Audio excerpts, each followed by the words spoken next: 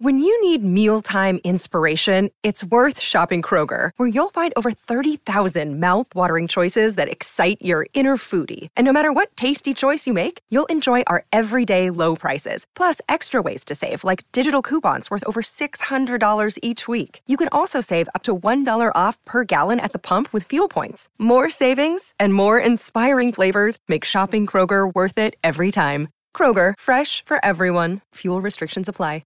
Hello, welcome to the latest episode of the Talking City podcast from the Manchester Evening News. I'm Rich Fay, and I'm delighted, as always, to be joined by Tyrone Marshall. Good morning. And by Stu Brennan. Right. It's nice to have you back. We were saying before we went on air, weren't we, Stu, the last time we did the podcast with you walked in halfway through, didn't you? Yeah, you started without me.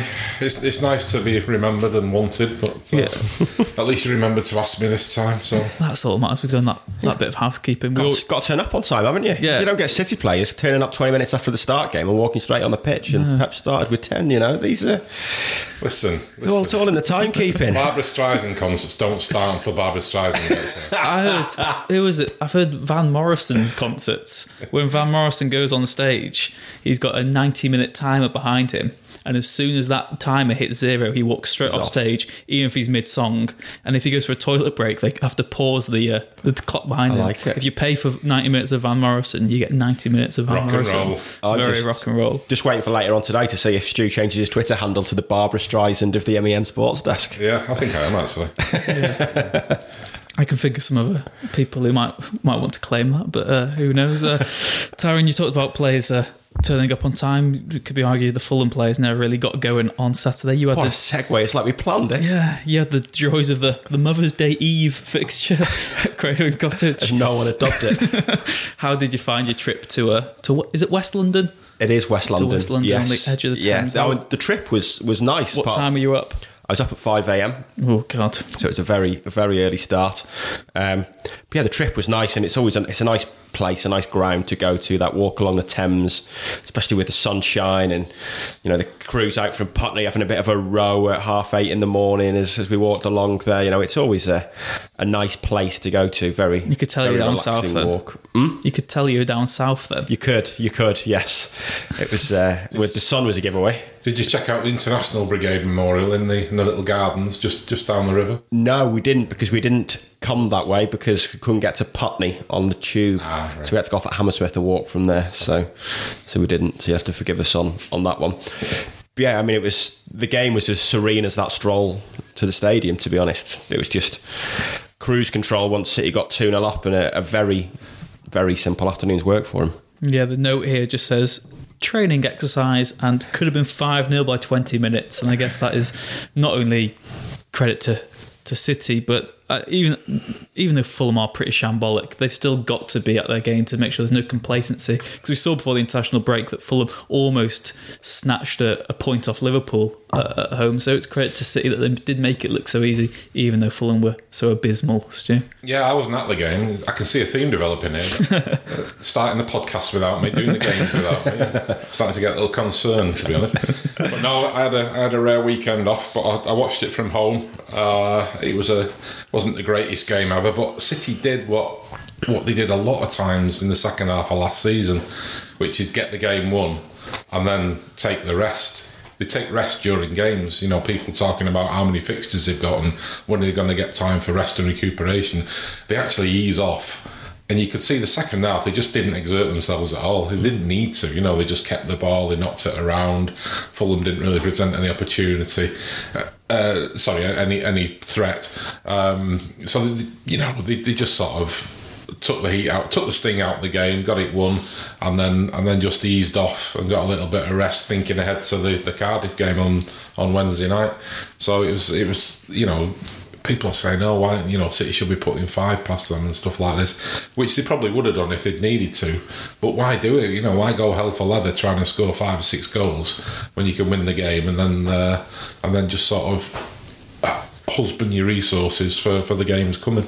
Yeah, and as you said there, Ty, it is such a congested fixture schedule going ahead. So I think that for Pep, the priority will have just been to win and hopefully to, as Stu said, reserve those energy levels. And I think the fans understand that as well, particularly after they saw it last season, that 2-0 at Fulham, if, as Stu said, if they need to score 6 or 7, you feel they definitely would have done. But it was a good game management from City and a valuable sort of performance in which they didn't suffer any more injuries as well. Yeah, it was. You could tell by the speed at which they started the game that they wanted to get it won and done and dusted. The first 25 minutes, they were completely dominant. They were good without being brilliant. The final ball was often missing. They weren't as sharp as they always are, but it was a 12:30 kickoff straight after the international break. But they dominated the game for 25 minutes, 30 minutes, and you could tell they were just looking for that second goal. As soon as they got that second goal, it was game over. And like Stu says, they just completely shut it down. Second half was just a total non-event. Yeah. It was a very easy one to work because with 60 minutes gone, your match report's pretty much written. You don't need anything else to happen in the last half hour. You could tell Fulham weren't going to score. City might score a third, might not. It was almost as if they wanted to score a third or not. It was so comfortable for them. So it was very, very comfortable. And like Stu says, that's what they've got to do. They've got to manage games and ease up. And second half, it was just control in the second half. They had the odd chance, but it was just about control. Just keep the ball, let the ball do the work, defensively solid. And it was, in terms of games and title races, it was as routine as it can possibly be. And it was kind of the way Pep would have dreamt it, and being 2-0 up after half an hour, total control, and just go, right, job done. That's one, take your foot off the gas. With the huge bonus, of course, that Kevin De Bruyne and Fernandinho both got valuable minutes under the belts as well. Were you surprised to see them both have as much of a role as they did on the weekend? No, I was surprised that De Bruyne started. But then again, Pep always starts him when he's coming back from injury. He always throws him in. I mean, players are different. Some players, you give them the last 20 minutes off the bench. Some players, you give them the first hour and then set them off. And that's what he did with De Bruyne. It seems to be a risk these days because he's had injuries when he's been coming back from injuries. So you're always fearful for him. But he's a player who just wants to play. And if you'd have let him, he'd have played the 90 minutes. He doesn't really see the hazard in it. He just wants to get on and play and keep playing. So I think they did the right thing. He wasn't brilliant. He wasn't the Kevin De Bruyne of last season.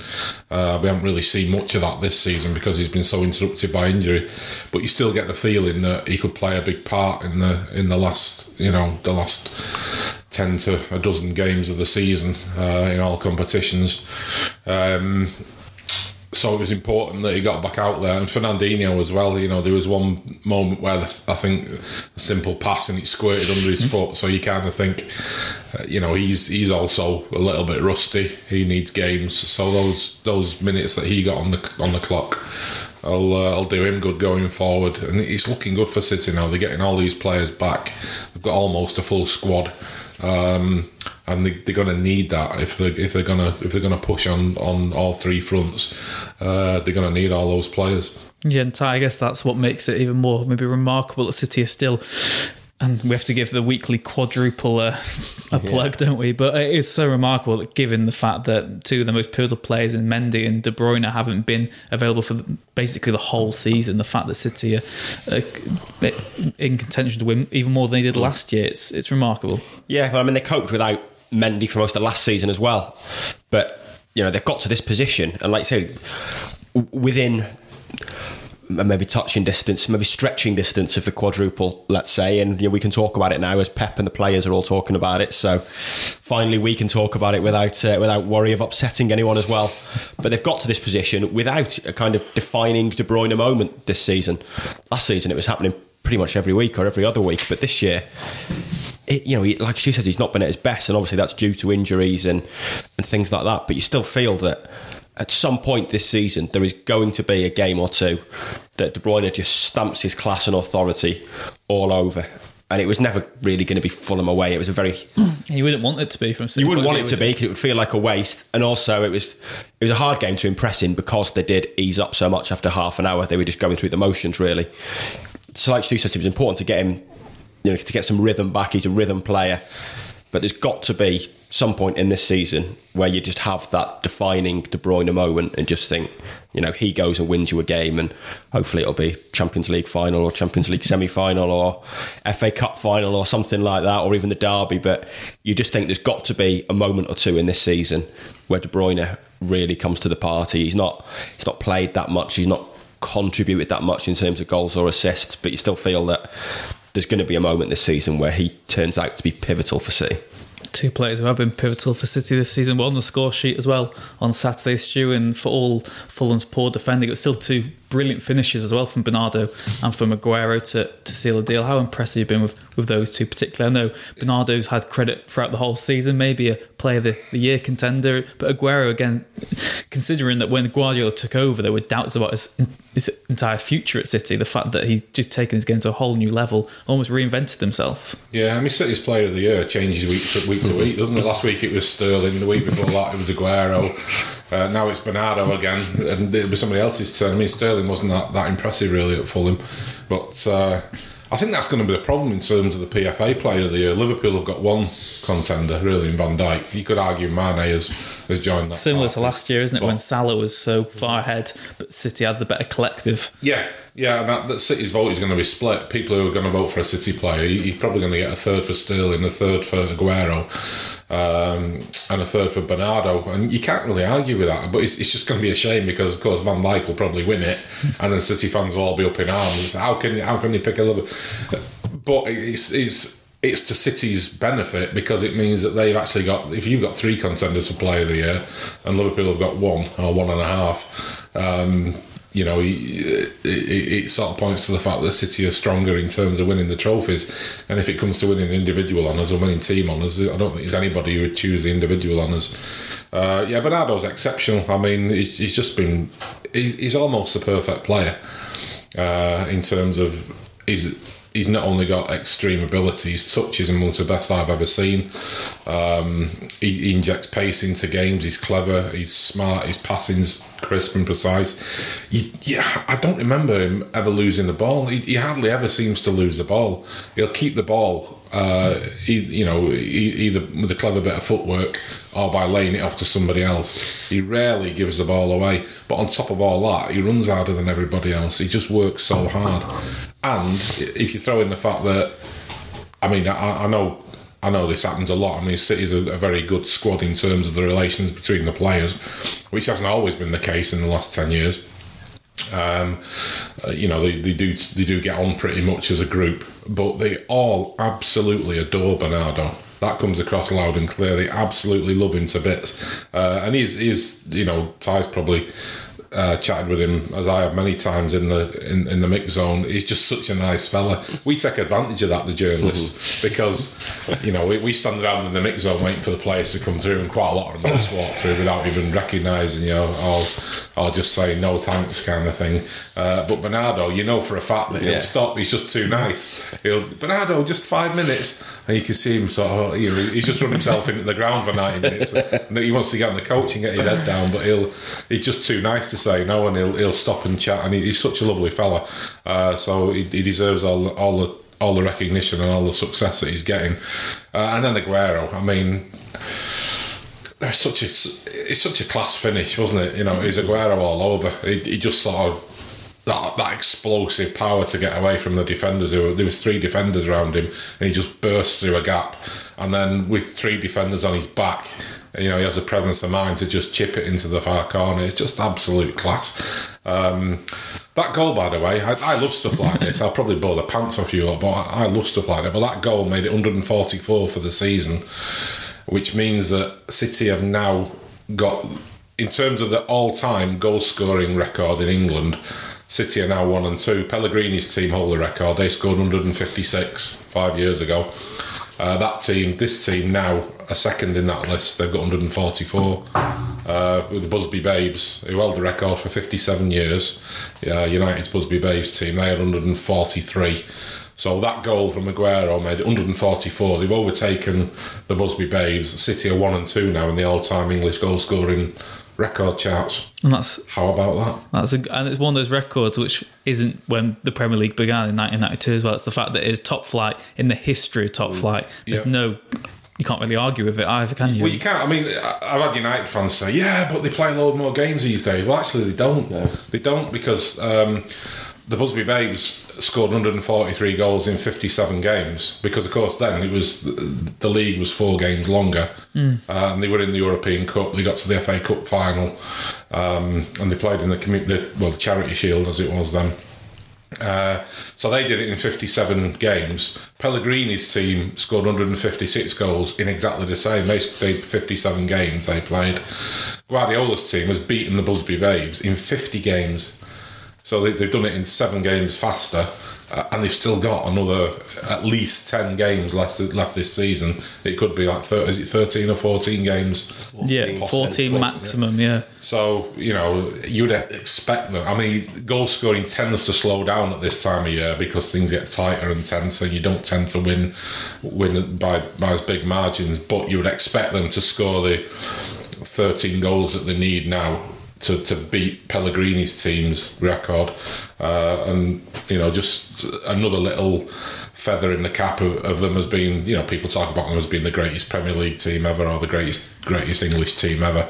They've got to win the trophies to prove that, but it's just another addition to that argument, really. The fact that they're blowing goal scoring records out of the water as well. Yeah, and another way that this team's even developed from last year as well, when it seemed that they might not break all the records that those Centurions, of what we're calling them, match, but the fact that they're outscoring them already, that's a huge credit to Pep Guardiola as well, to show his determination that the City side have. Yep. This brings us nicely onto our halftime teaser today as well, that Ash has so carefully found for us all. It's a bit tricky. I'm going to be interested to see how I do it. So the question is, how many City players, past and present, have scored over 100 Premier League goals in their career? So it's players who have played for City and scored 100 league goals or more. For any club. For any club, including their time at City.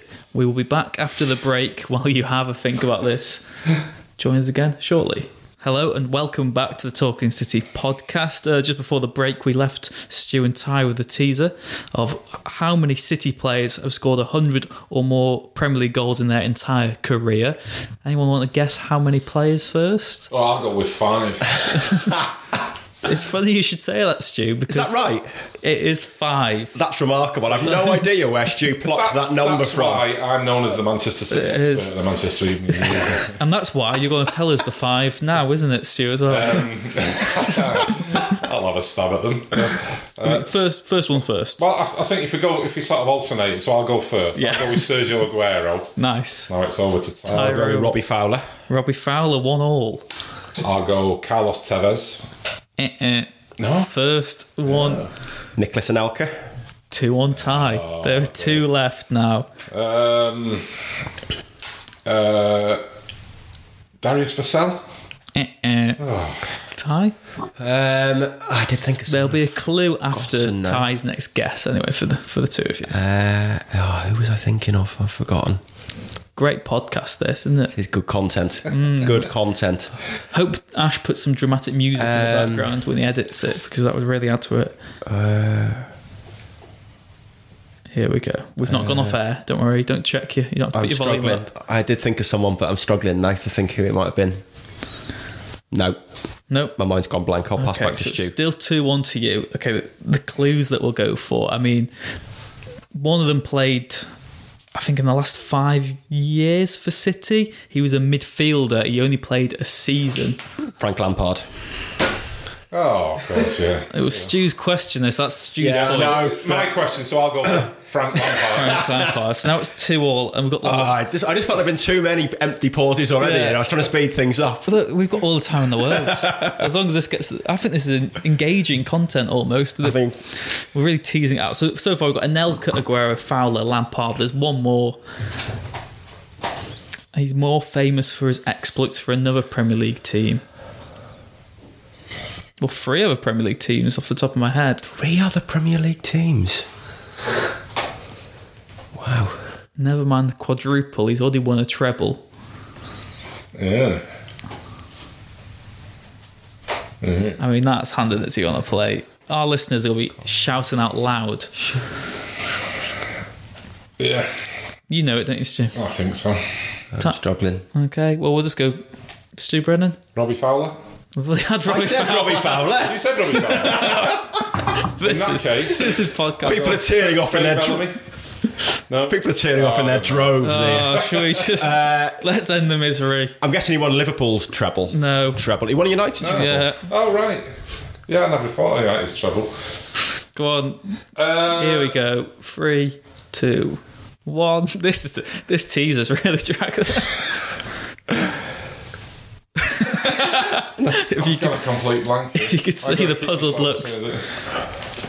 Andy Cole. Oh, of course. Yeah. I was thinking Blackburn, Newcastle United. I was thinking of midfielders. I'm going to go back in there and check Darius Vassell and the other ones that I said. Well, I must say, No, I don't trust that. Carlos Tevez and Vassell, you said, both interesting. Ash, the producer, made the question: do not get a slap if he's not. Do not shoot the messenger. We do not condone physical abuse either. We must say that, but Metaphorical slap. yeah, that's what we'll say anyway. Can we cut that and edit it together so it looks like we got all 5 really quickly? No, I want us to make the pauses even longer, if anything, because that was tedious. Well, we're on the subject then. So you talked about. You thought it was a Liverpool player who maybe won the treble. Liverpool will be hoping to win the Premier League this season. They just somehow managed to squeak past Spurs on Sunday in the Super Sunday fixture. 2-1, a late Toby Alderweireld own goal. Lucky win for Liverpool, Tyrone. What do you think the City reaction is going to be to what they saw there? Because that's a team who have won against the odds. It's maybe the archetypal sign of champions, but there's definitely weaknesses in this Liverpool title bid. Yeah, I mean, there are, yeah. I think the problem is in this day and age with social media and so many other dubious websites looking for content and things like that, that the narrative over the title race changes every day. City's win on Saturday, because it was so comfortable and controlled, was the sign of champions. Then Liverpool get a fortuitous win and it's like, oh, that's the sign of champions now. So the sign of a champion has changed in a day. So it was fortuitous. The circumstances about the winner were fortuitous. They were outclassed, outplayed second half. So there was undoubted fortune in it. But I don't think we can read anything into it and say, oh, they've had a lucky goal there, so they're going to end up champions. It doesn't work like that. I've written a piece this morning about this, and I think it's fascinating actually seeing that the closer it's got to the finishing line, the more the two teams are resembling the image of their managers, I think. So City over the last month, 6 weeks have been in complete control in the Premier League. They've looked calm. They've dominated most games. Even the games they've won 1-0 against West Ham and Bournemouth, they've never looked under pressure. I mean, Bournemouth didn't have a shot. They've been so calm and so controlled. And yet at Liverpool, it's just chaos, emotional energy, and it's the complete opposite. They're getting ahead in games, not taking their chances to go 2-0 up, getting pegged back, getting last-minute winners or a late winner at Fulham, and it's a complete contrast, and they're almost playing at the moment in Klopp's image. And I thought the picture of him in the cutaway yesterday when Tottenham equalised and it went to him, and you could tell he was trying desperately to try and keep his emotions in check, but his face painted a brilliant picture in that he just looked like he just could only just about keep it in. He looked like he wanted to kick something. And I think it's a fascinating contrast in the way the two teams are going about it. And I mean, you watch City play and it just looks so much easier for City at the moment than it does for Liverpool. Doesn't necessarily mean they're going to win it. They should do, and they're favourites for an obvious reason. But I think it's an interesting contrast. I also think, and you got it again yesterday when Tottenham equalised, there's this perception or this narrative that Liverpool are bottling it or beginning to bottle it, which I think it's unfair on both teams actually. Because if Liverpool don't win the league and City do, people can say, oh, Liverpool have bottled it. Both of these teams are going to get in the high 90 points. So to suggest that one or the other has bottled it rather than the other team winning it is absolute nonsense. We're also, it's a little bit harsh on Liverpool as well, I think, controversial opinion. But you're talking about a team Spoken like a true red. You're talking about a team who's lost 1 of 32 league games and saying they're bottling it, which, all right, they've certainly looked edgy, I think, of late, and they looked edgy again yesterday. But I think that's just the way they do it. We've seen that with their previous title challenges. Getting over the line for them is a mental hurdle. They do look edgy, but I'm not sure they're bottling it. And I think it's unfair on City to suggest that they are bottling it when really, if City go on and win all their last 7 games, to suggest that they've won it because Liverpool bottled it would be absolute nonsense. Yeah, whoever wins it will deserve it. They both had fantastic seasons. Yeah. You know, the fact that they just outstripped everybody else in the league proves that.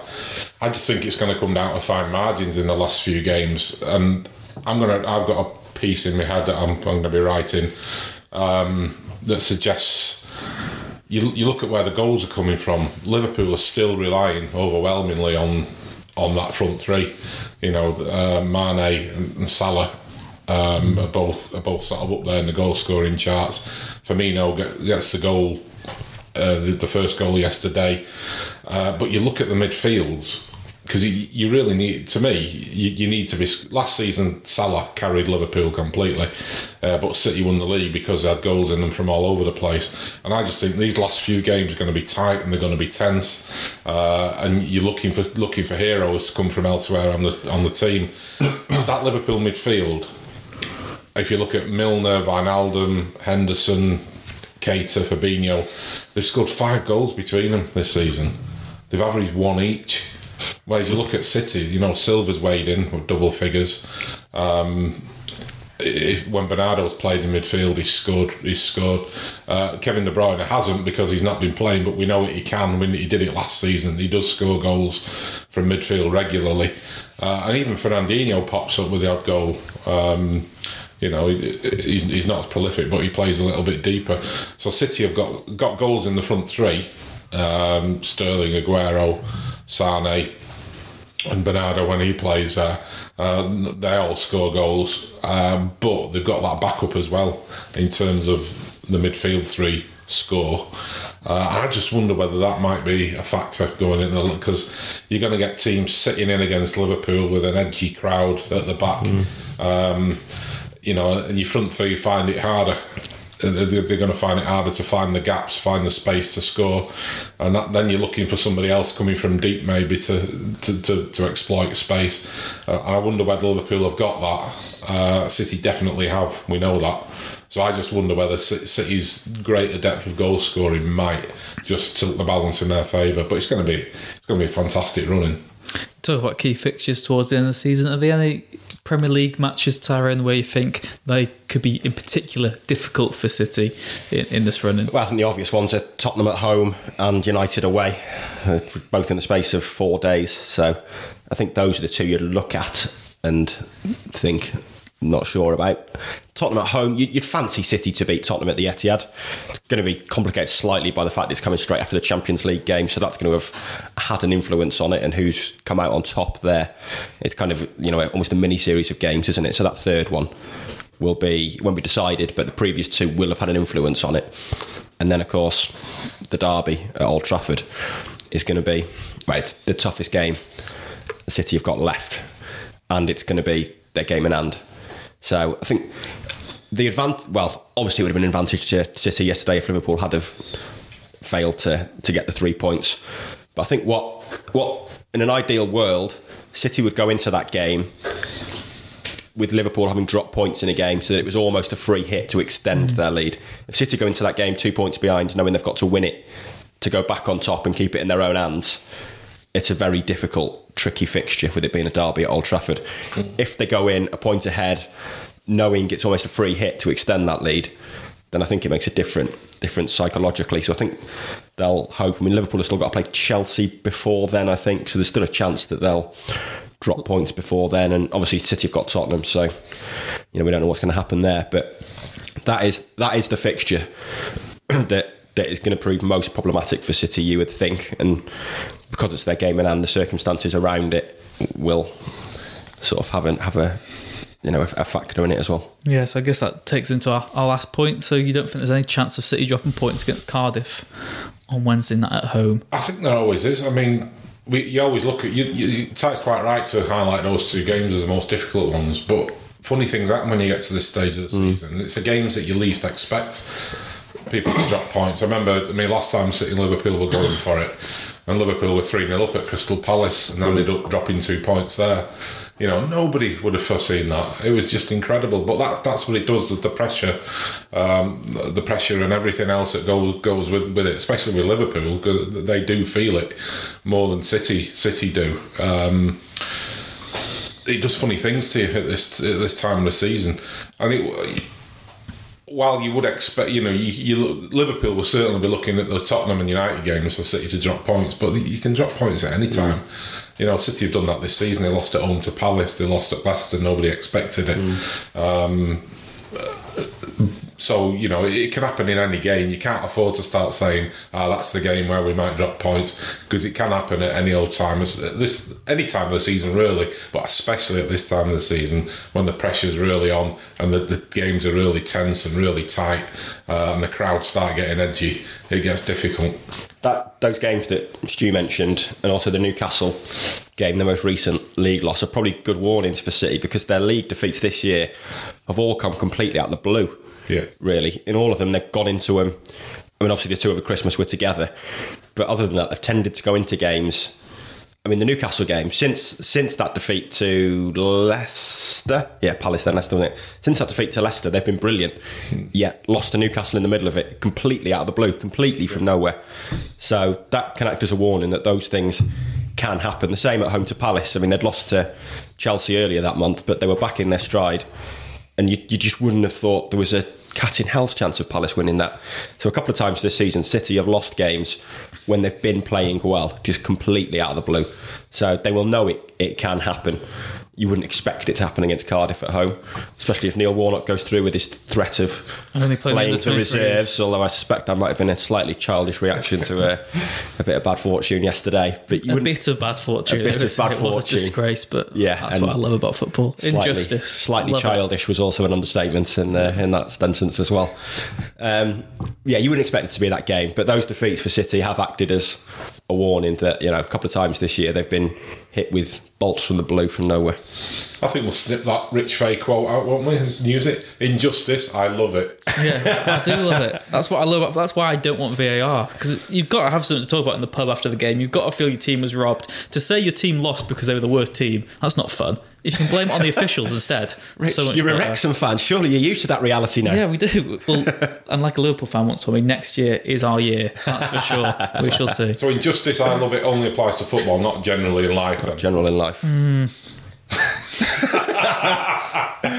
I hope you never get called up for jury service. I like to throw a cat amongst the pigeons, don't I? Devil's advocate. That's what you've got to do sometimes. But no, in terms of football, goal line technology, yes, that's a fact. VAR, not for me.